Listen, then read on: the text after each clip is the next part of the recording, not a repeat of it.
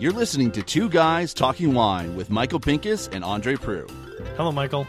Andre, it's been forever, and I want to watch you into your sweet brown eyes, and you've got your face buried in that iPad. Because I made notes. I feel like your wife. I made notes. If people can't tell from my voice, once again, I'm a little bit sick. Your balls have dropped. Why don't you just finally admit it? But I mean, let's face it. It's something I don't do half-assed. When I get sick, I make sure I'm sick. So yeah, I know you're going through puberty finally, and we're all very proud of you. I've been sick for like 6 weeks. Call it what you will. Your voice is changing. I am so proud of you. So I've been away traveling. That or you're not wearing your underwear right. I've been away traveling.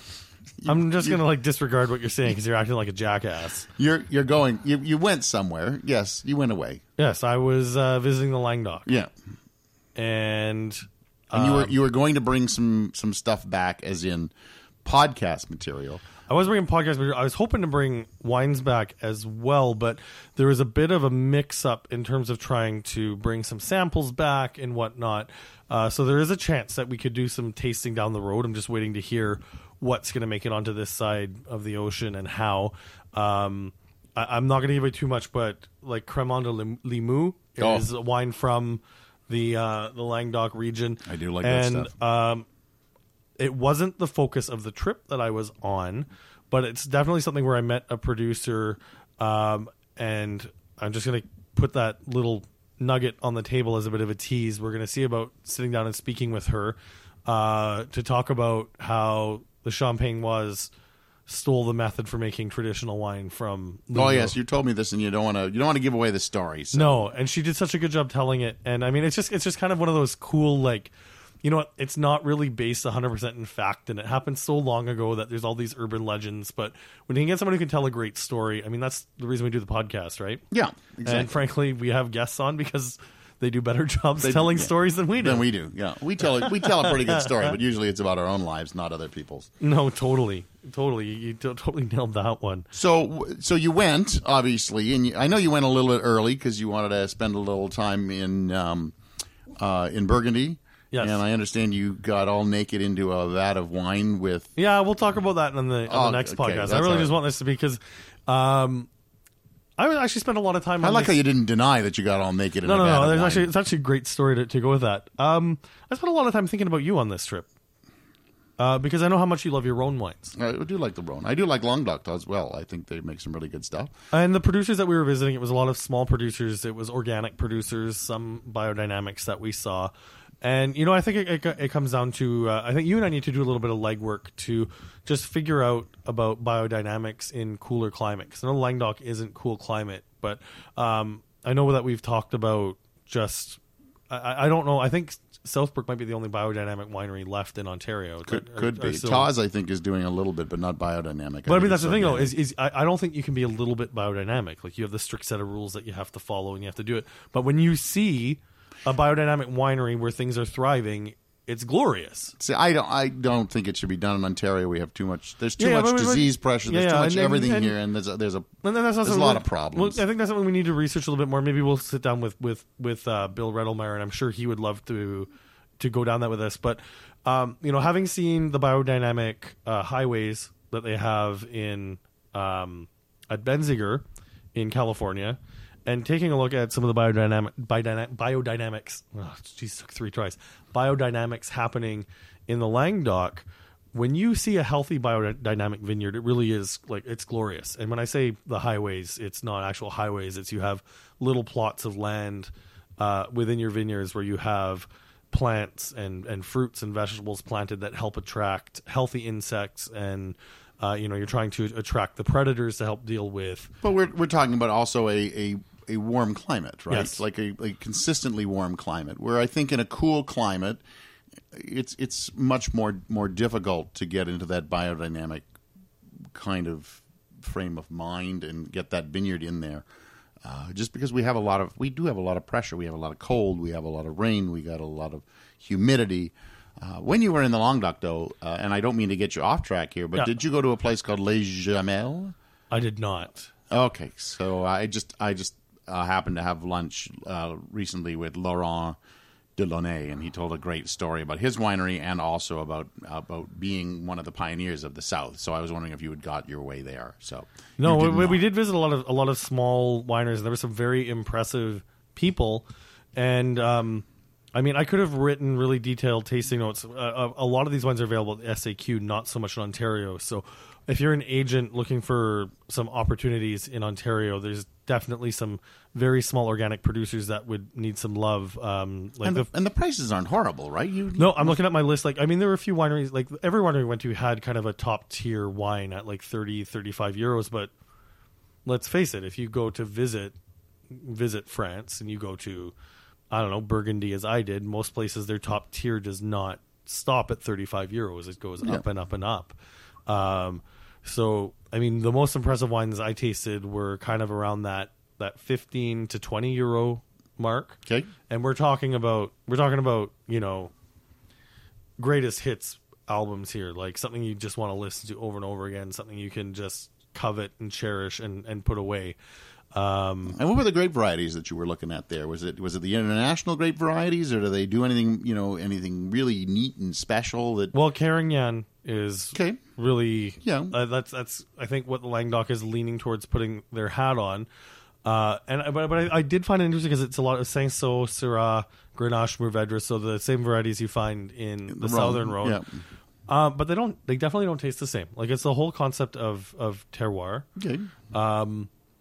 You know, it's like a really concentrated Châteauneuf du Pape will just knock you right onto your ass with its concentrated flavors.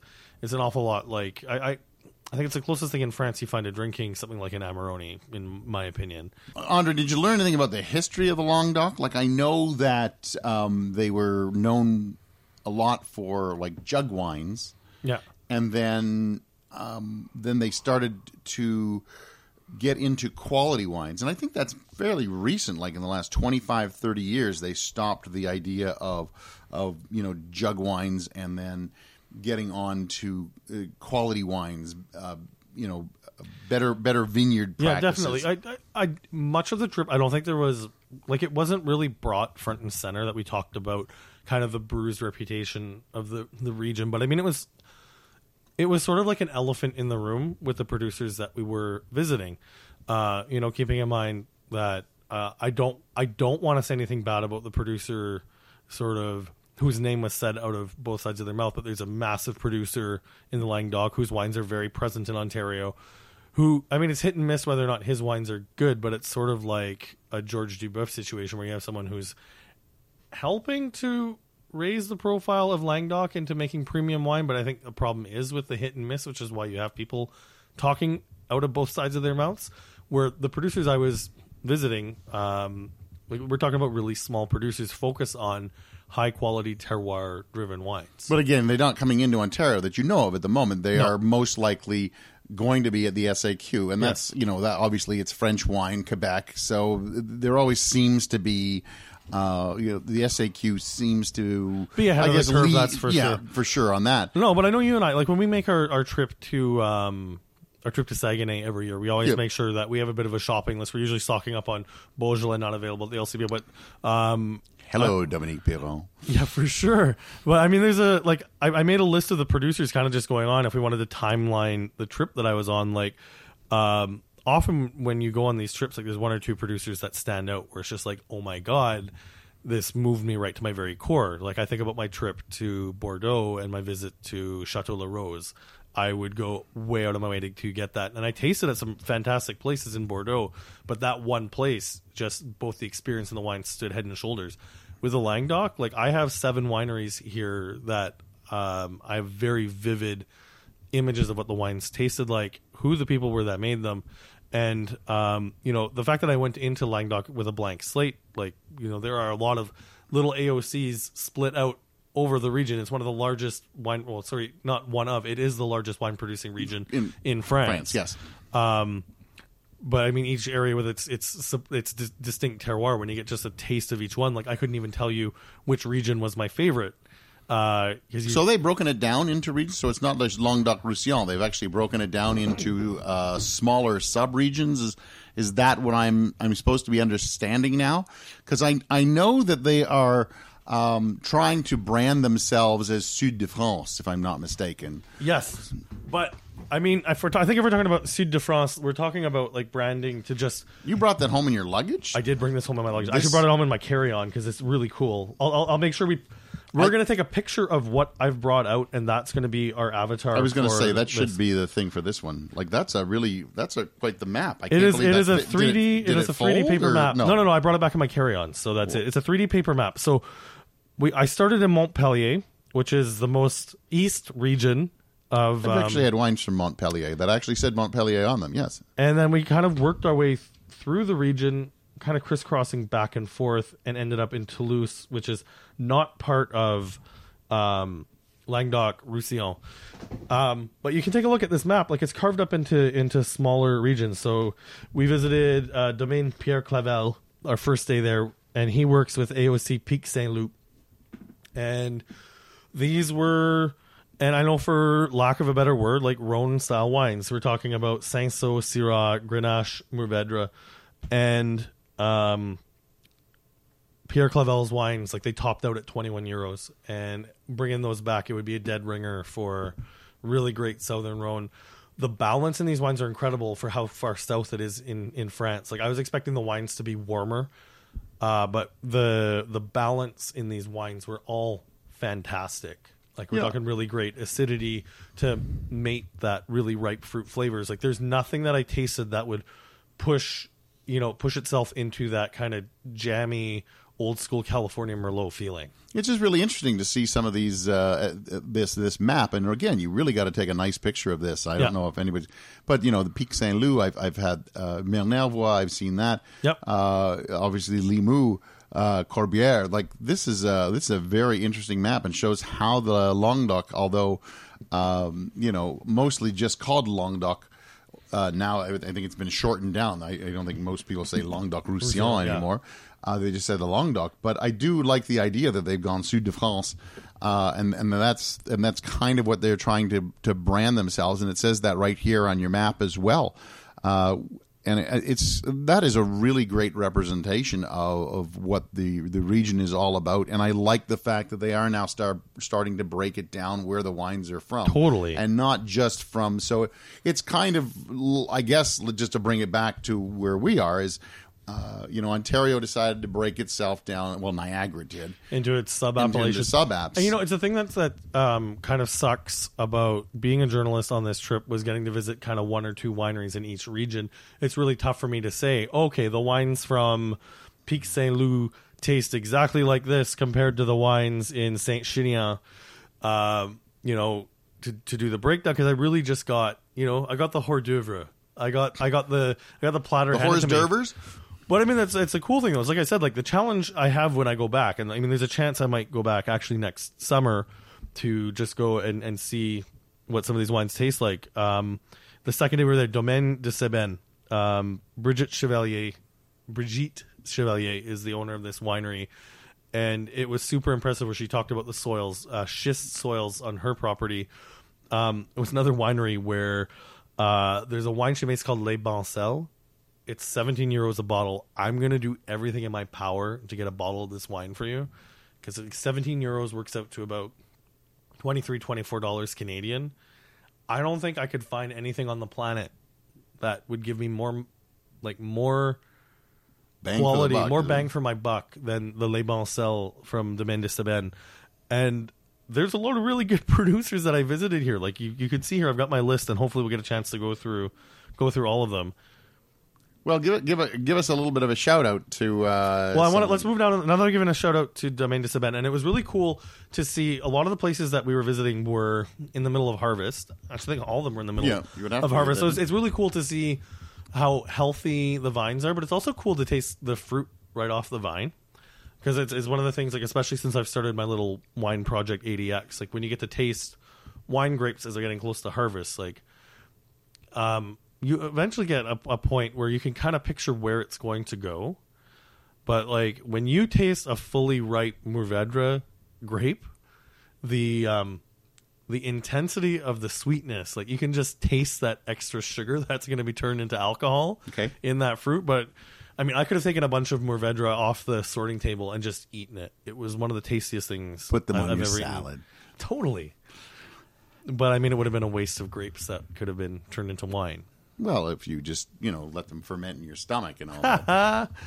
I think another cool thing about Languedoc was a lot of the producers that we went and visited is just because the region's in the middle of kind of re-emerging itself as a legitimate wine region as opposed to a bulk wine region. When we visited Domaine Les Eminades, and I'm never going to forget the names of the owners of this winery, because it's Patricia and Luc Bottoni. But Luc introduced himself to us as Luke, like Luke Skywalker, only Luke Skywiner. Oh, okay, yeah, all right, maybe not. But we tasted his wines at a really small production facility. But he's experimenting with Sauvignon Blanc. Really? All right. Well, yeah, I can see that. But I mean, I don't believe the wine was AOC, but people in Languedoc seem to have a little bit more freedom to experiment with other varieties. I know I've talked in the past about producers in Beaujolais really feeling like their hands are strapped. Correct. Yeah, to experiment with things like Viognier. So I could be wrong, but was not the Languedoc-Roussillon? I don't know if you learned it. Wasn't it at one time called the Jardin de France? Is that no clue? Am I just my French history is not as good as my French language? Because I believe what the reason that they made a lot of jug wine was because it was like the place everybody came down. Bordeaux didn't have a good Cabernet Sauvignon year. They would just, head down there and grab some Cabernet Sauvignon and throw it into haul it back? Yeah, and haul it back and make, or help their wines along. And I believe that's, where it got its bad reputation. I could be totally wrong here, but that's what I believe the Languedoc was mostly known for. I think when you're talking about bad reputation, it's a lot of bulk wines, nameless wines that have made it out. I mean, when you're dealing with a climate that, I guess prior to climate change really becoming front and center, you can crop your grapes a little bit higher. You can produce a little bit more fruit per acre. And, I mean, if you're making wines that you're selling for a few euros a bottle, why not, right? Yeah, it's just really interesting to see what's going on there and to see that you've got I've never seen you bring so many notes back usually. And that you actually brought this map back is kind of weird. I'm pretty sure I would have taken a picture of it and left it. But I'm buying a frame for it to put it up. The food was very good. A lot of really, really good seafood down there. I also saw some of your steak pictures and stuff like that. I had a lot of beef. Yeah. But I mean, that's the prairie boy in me. I feel legally obligated to order beef when it's on the menu. And it's actually my favorite thing. I'd never noticed this when I've been to France before, because very rarely do I eat multiple steaks on the trip, but I was there long enough I'd steak 2 or 3 times.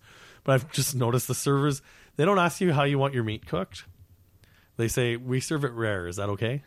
And you were okay with that? Well, of course. I'm just checking. And then we were just saying, I think there's certain kitchens in France where if you asked for it well done, the chef wouldn't cook it for you. Probably not, but that's the arrogance of the French. But I mean, there's a lot of a lot of history down in the south of France. Like when we were in Narbonne, I just posted a picture on Instagram today at André Wine Review, and I mean this should be released shortly after I posted this photo of canal that we walked down the canal, which was along our hotel, and it was really cool to see. There's houseboats in the canal of Narbonne where people are living.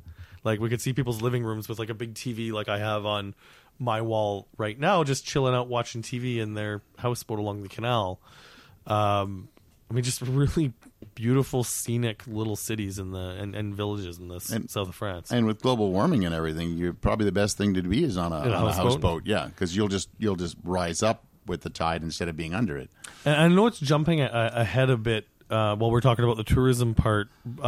Before I talk about some more of the wines and the wineries that we visited, but we spent our last night in Carcassonne before we took off from Toulouse. If you're a Game of Thrones fan, you've got to go to Carcassonne. If you're a fan of just old buildings, they have a citadel, which it's a really, really big castle. And pardon my language, it's a big castle, right in the middle of this city. And I think many people, but a lot of people when they travel, they come back, you go see the sights, you go to France, you go to the Louvre, you go to the Eiffel Tower, that's cool. Everyone has done that. you need to get your ass to Carcassonne. It's a beautiful city, and just to see the Citadel and walk around inside it, like we're talking about a fortified castle that construction began, 1,000 years ago, where you have shops and restaurants. Like it's big enough that shops and restaurants exist inside the walls of this castle. You got to go. You seem very excited by this whole thing. Yeah, I mean it's you see a lot of the fiction on the big screen, right? Like you see the castles on Game of Thrones, and you know that that's a fiction that's been created out of the mind of George R.R. Martin. The fact that we actually have people who have built castles, and even if you see some of the other castles that exist in France, whether it's the Palace in Versailles or Chambord or any of these other like really beautiful buildings, they're still buildings. Like I know you just put R.R. Martin in there so that I would tag R.R. Martin. And also just to know that I was make sure that I was paying attention. But I mean, to see something of that magnitude is really, really impressive. Yeah, still gonna have to tag George. I have a feeling. Sorry. One of the most fun wineries that I visited was Chateau Coupe Rose, where Coupe Rose is in cut rose. Yes. Okay. And the logo was cut like roses. a rose thorns in a bowl. It looks See, my like. French isn't as bad as you think it is. Well, coupe could also be cup. No, coupe is cut. It could also be cup. So it's a cup of roses. I think cut roses sounds better. Okay, well, we'll reach out to the winery and check it out after. But it was I didn't write the names down, and I regret that right now. But the woman who owns the winery has 3 children, and all 3 of them are now involved in the winemaking. The kids are all my age, a little bit younger. So how many generations? Is this the second generation of this winery, or they've been around long enough that they have a 3 or 4 generation? Did you find a lot of generational wineries? No, there? it was a lot of newer ownership. Like So when we newbies. were talking about Domaine de Sabine, Brigitte Chevalier talked about buying the winery sort of as a retirement project. I don't know why people buy a winery as a retirement project, but She said she had it in mind that there's a certain type of wine that she wanted to make, and this was where she wanted to do it. all more power to them. But I mean, I don't think I would buy a winery as a retirement project. People don't realize that there's still work to be done. Yeah, but at the end of the day, you have a bunch of wine to drink. Yeah, but if you're too tired to drink it. But no, it was cool to see all the kids involved in the winemaking with like a lot of enthusiasm. That's all the wine that there is, right? People have a lot of enthusiasm when there's wine to drink. This was a winery that we were at that had amphoras. Oh, what do you think of the wines coming out of the amphora? I'll be honest. I've been to some wineries with amphoras, and I don't know if I'm totally convinced about them. I know that there's concrete tanks that are being used. I'm okay with the concrete tanks, but the amphoras, not 100% sold on them yet. We were talking about like a barrel tasting, right? We tasted the wines right out of the amphora, and like the wines that were coming out were like really meaty and funky. Like it was Syrah and Grenache, a few other things kind of mixed in there, but mainly Syrah coming out of the amphora at Coupe Rose. And I mean, you could see the potential that was coming down the road, but like you really had to like focus to get the fruit out. Like these were really funky wines. That being said, though, it wasn't faulted wine. Like it wasn't volatile acidity. I'm just not sure. I'm liking the structure, and I know that I'm looking forward. And just because we mention him almost every second podcast, I know Brian Schmidt has some amphoras over at Vineland, and I'm looking forward to trying those wines. But so far I have not been on my travels been totally sold on the amphora wines. The wines at Coupe Rose were great. That's why they made the list. We sat down for lunch, and we had a very simple kind of French farmhouse lunch, and it was one of those moments too where I think it was almost apologized for that this lunch was this simple French lunch where like we handed around bread and a little bit of charcuterie and some cheese. It was just like, no, like it was a really authentic experience. When are you ever going to get a chance to sit down with the owner of the winery, her 3 winemaker kids, break bread, drink their delicious wines, and just mow down? Like, and you did you have steak there too? No, there was cheese? We did have steak. Cheese? We did have steak there. Okay. They were cooking up some. It was duck on a skewer, and I think some beef on a skewer too. It was a good lunch. Oh, all right. Well, excellent. So you got a couple more you want to throw out there, or you're gonna lie us all down with some beef and bread? I got 3 other producers I need to give a shout out to. Okay. Chateau d'Anglais in La Clappe. Which La I think Clappe, that's really funny, right? it's the funnest AOC to see. But if we take a look at the map here, you Hey, can see, did you get some La Clappe? I did not get La Clappe while I was there. But you can see how La Clappe is Should have brought some home. Could have Right. given it to Anya. right on the coast of the Mediterranean. Yeah. So when we visited this winery d'Anglais, you could see like right from the front door of the tasting room, you can see the Mediterranean Ocean. Or, sorry, Mediterranean Sea. Yeah. Mediterranean is not an ocean. I know that. Sure you do. But I have a lot of enthusiasm to talk about this. And the winery is cool to visit. The portfolio is structured pretty simply with like a Grand Vin and then a second wine. So very Bordeaux-ish. Yeah, and Bordeaux-shaped bottles too. Yeah. But I mean, Grand Vin, then a secondary wine, and that was pretty much their portfolios. yeah, and it was very, Bordeaux-ish. very tasty Yeah. stuff. And these wines do work their ways into the LCBO. So Chateau d'Anglais is something to look forward to. D'Anglais Your eye open. and Shadow of the English? Is that kind of... But spelled ANGLE accent grave S. So okay. Yeah, Angle. something like that.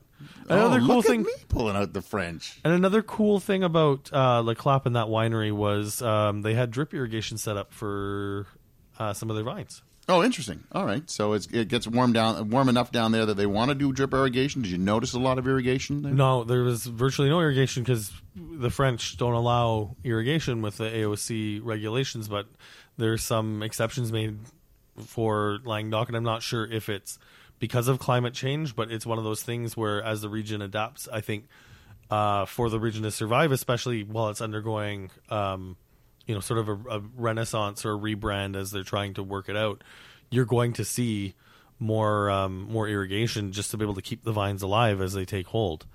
I mean, it's sort of I guess it's a sad reality of where we are in 2019, right? Got it. Yeah. But I mean, the quality of the wines is great. Like, I don't think the quality of the wines are necessarily going to suffer because of the existence of irrigation. But it's just, it's going to be interesting to see what it's going to do to, I don't know, the cost of these bottles. Because, like I said, one of the highlights of the trip were the fact that all these very premium, handmade, organic wines were very affordable. But the more you put into making them in terms of cost, that's got to be passed down somewhere, right? Okay. Our last day on October 4th was unbelievable. Completely unbelievable, the wineries that we visited that day. Domaine Leris, we got taking to some of the most impressive steep vineyards I've seen in France. So these are steep enough, and they're probably growing white wines, I'm assuming, up the hill? Or are they doing red wine as well? Nope, they were harvesting Syrah the day that I was there. On the hills. Anyone who was lucky enough to follow me on Instagram, I posted a story. I think I've got the Languedoc stories up on my profile as well. And I already said at André Wine Review, but they have a team of Polish vineyard workers. Really? All right. Who harvested everything by hand. And it's kind of cool to see the apparatus. Like, it's an really kind of old school, like, way of dealing with, like, there's no machines involved, whatever. Like, you have one guy with a giant sort of grape backpack. Yeah. And all the other vineyard workers have small, like, 5 kilogram boxes of grapes, and everything's being cut by hand. You dump them into the backpack. The guy walks down the hill and dumps them into like a trailer on the back of a tractor that's going to work its way to the winery eventually. Yeah. And they get a lot of juice, like crush from the grapes. So there's a lot of juice within this dump truck. Well, that's exactly what I was just about to say. Is it's a really gentle way to deal with the fruit. You don't have the machines involved. Everything's being done by hand. Yeah. It's a really way to just kind of protect the integrity of the fruit until it gets to the. So it's not self crushing though, is what? No. It's because not, they put it that it's they not put it, self crushing. Got it. All right. So there's that. And then you got one more place you want to give a shout out to. I do, and I must have been like completely off my rocker when I made these notes last night because that's nothing new. I didn't write the name of the winery down. But what? It was I left this place profoundly moved by what I tasted. Were you profoundly moved, or did you have a movement? Domaine Languedoc. Okay. Oh, so you've got a name. All right, okay. And if you take a look at, I've got the sign for the winery. Xavier and Matthew Ledegar were the winemakers, and they've just added the name Benoit up at the top. Yeah. So it's 3 brothers who have kind of come together to make the wine and run the winery. So it's the Henry of Pelham of the Languedoc. And the third brother was sort of a prodigal brother who just recently joined. So when you see the sign, it's kind of amusing to see the third name just kind of added, scrawled in the there. past year. So the really cool thing about this winery was you know what? We can kick it around what makes a winery a natural winery, but this place, I'm going to say they were a natural winery because they weren't calling themselves a natural winery. You were calling it them. Yes, I'm going to say that it was a winery that specializes in natural wine. Very little sulfur, very little done to the wines. Amphora at this winery too. But these wines were, I'm going to make the same joke I always make, as the beer snobs say, sessionable. Sessionable? Yeah, I kind of waited for that one. But I mean, that's the thing though, is when you think about natural wine... Rich in concentration, or do we have like... Rich in concentration, but, perfect balance of tannin, acid, and alcohol, vibrant, fruity, living wines that don't need an instruction manual. Because when someone says natural wine to me, and I know there are tasty natural wines out there, so don't at me, but when I think natural wine, I think about the people who are like really, oh, this is a natural wine. We're talking about fussy wines that need an instruction manual. I don't give two flying that Languedoc makes their wines in a natural way, because they taste awesome. And I know I'm getting worked up about this, but you're getting a little cursy. No, but I think it just comes down to the fact that I understand branding and marketing is very important, and good on this winery for being able to brand and market themselves as a natural winery. You could put these wines on the shelves of the LCBO, and they should fly off the shelves, not because they're natural, but because they taste very, very, very, very, very good. All right.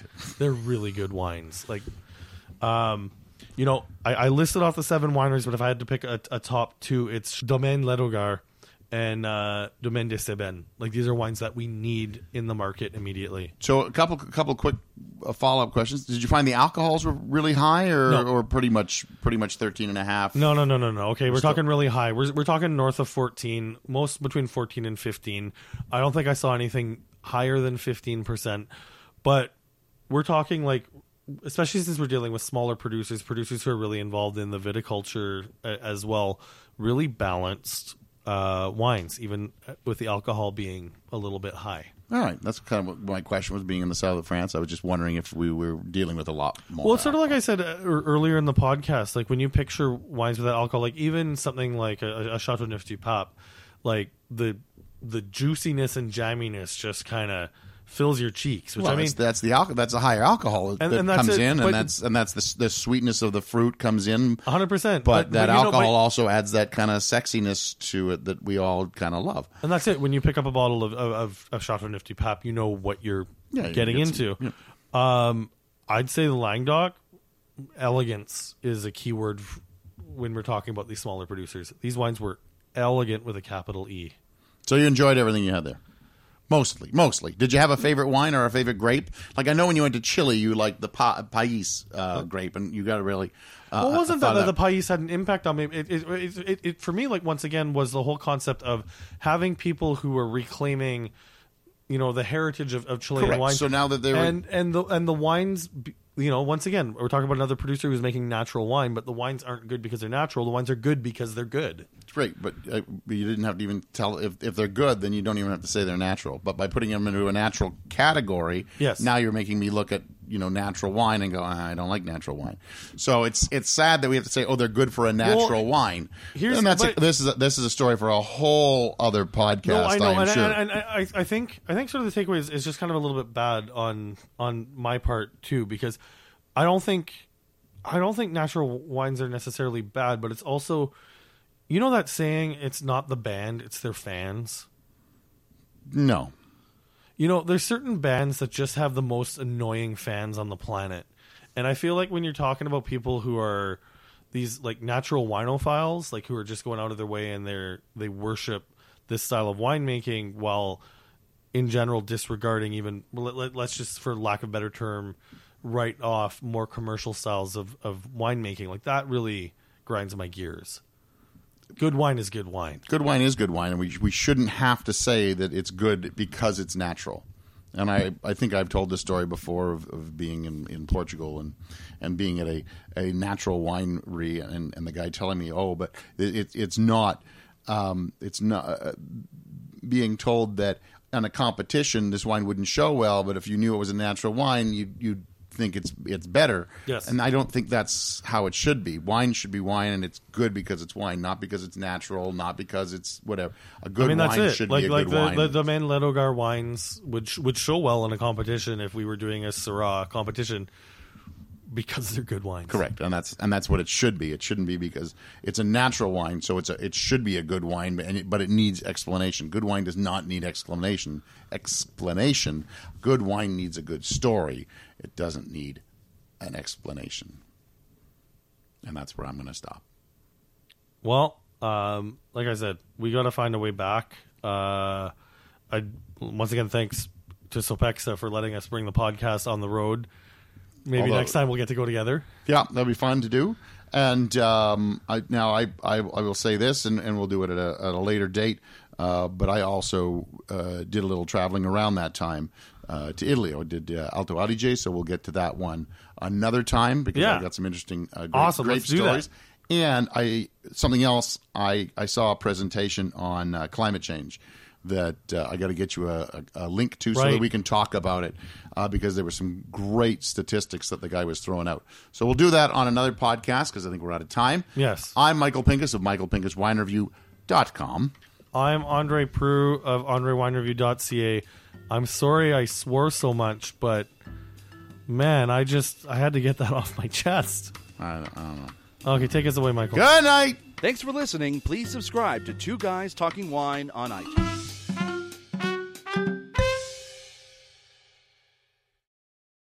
This podcast is made possible thanks to our supporters on Patreon. A big thank you goes out to Adnan Isel, owner of Isellers Estate Winery. You can visit them at 615 Concession 5 Road in Niagara-on-the-Lake or check out their website at isellers.ca. Find out how you can support us like Adnan by visiting patreon.com/2guystalkingwine.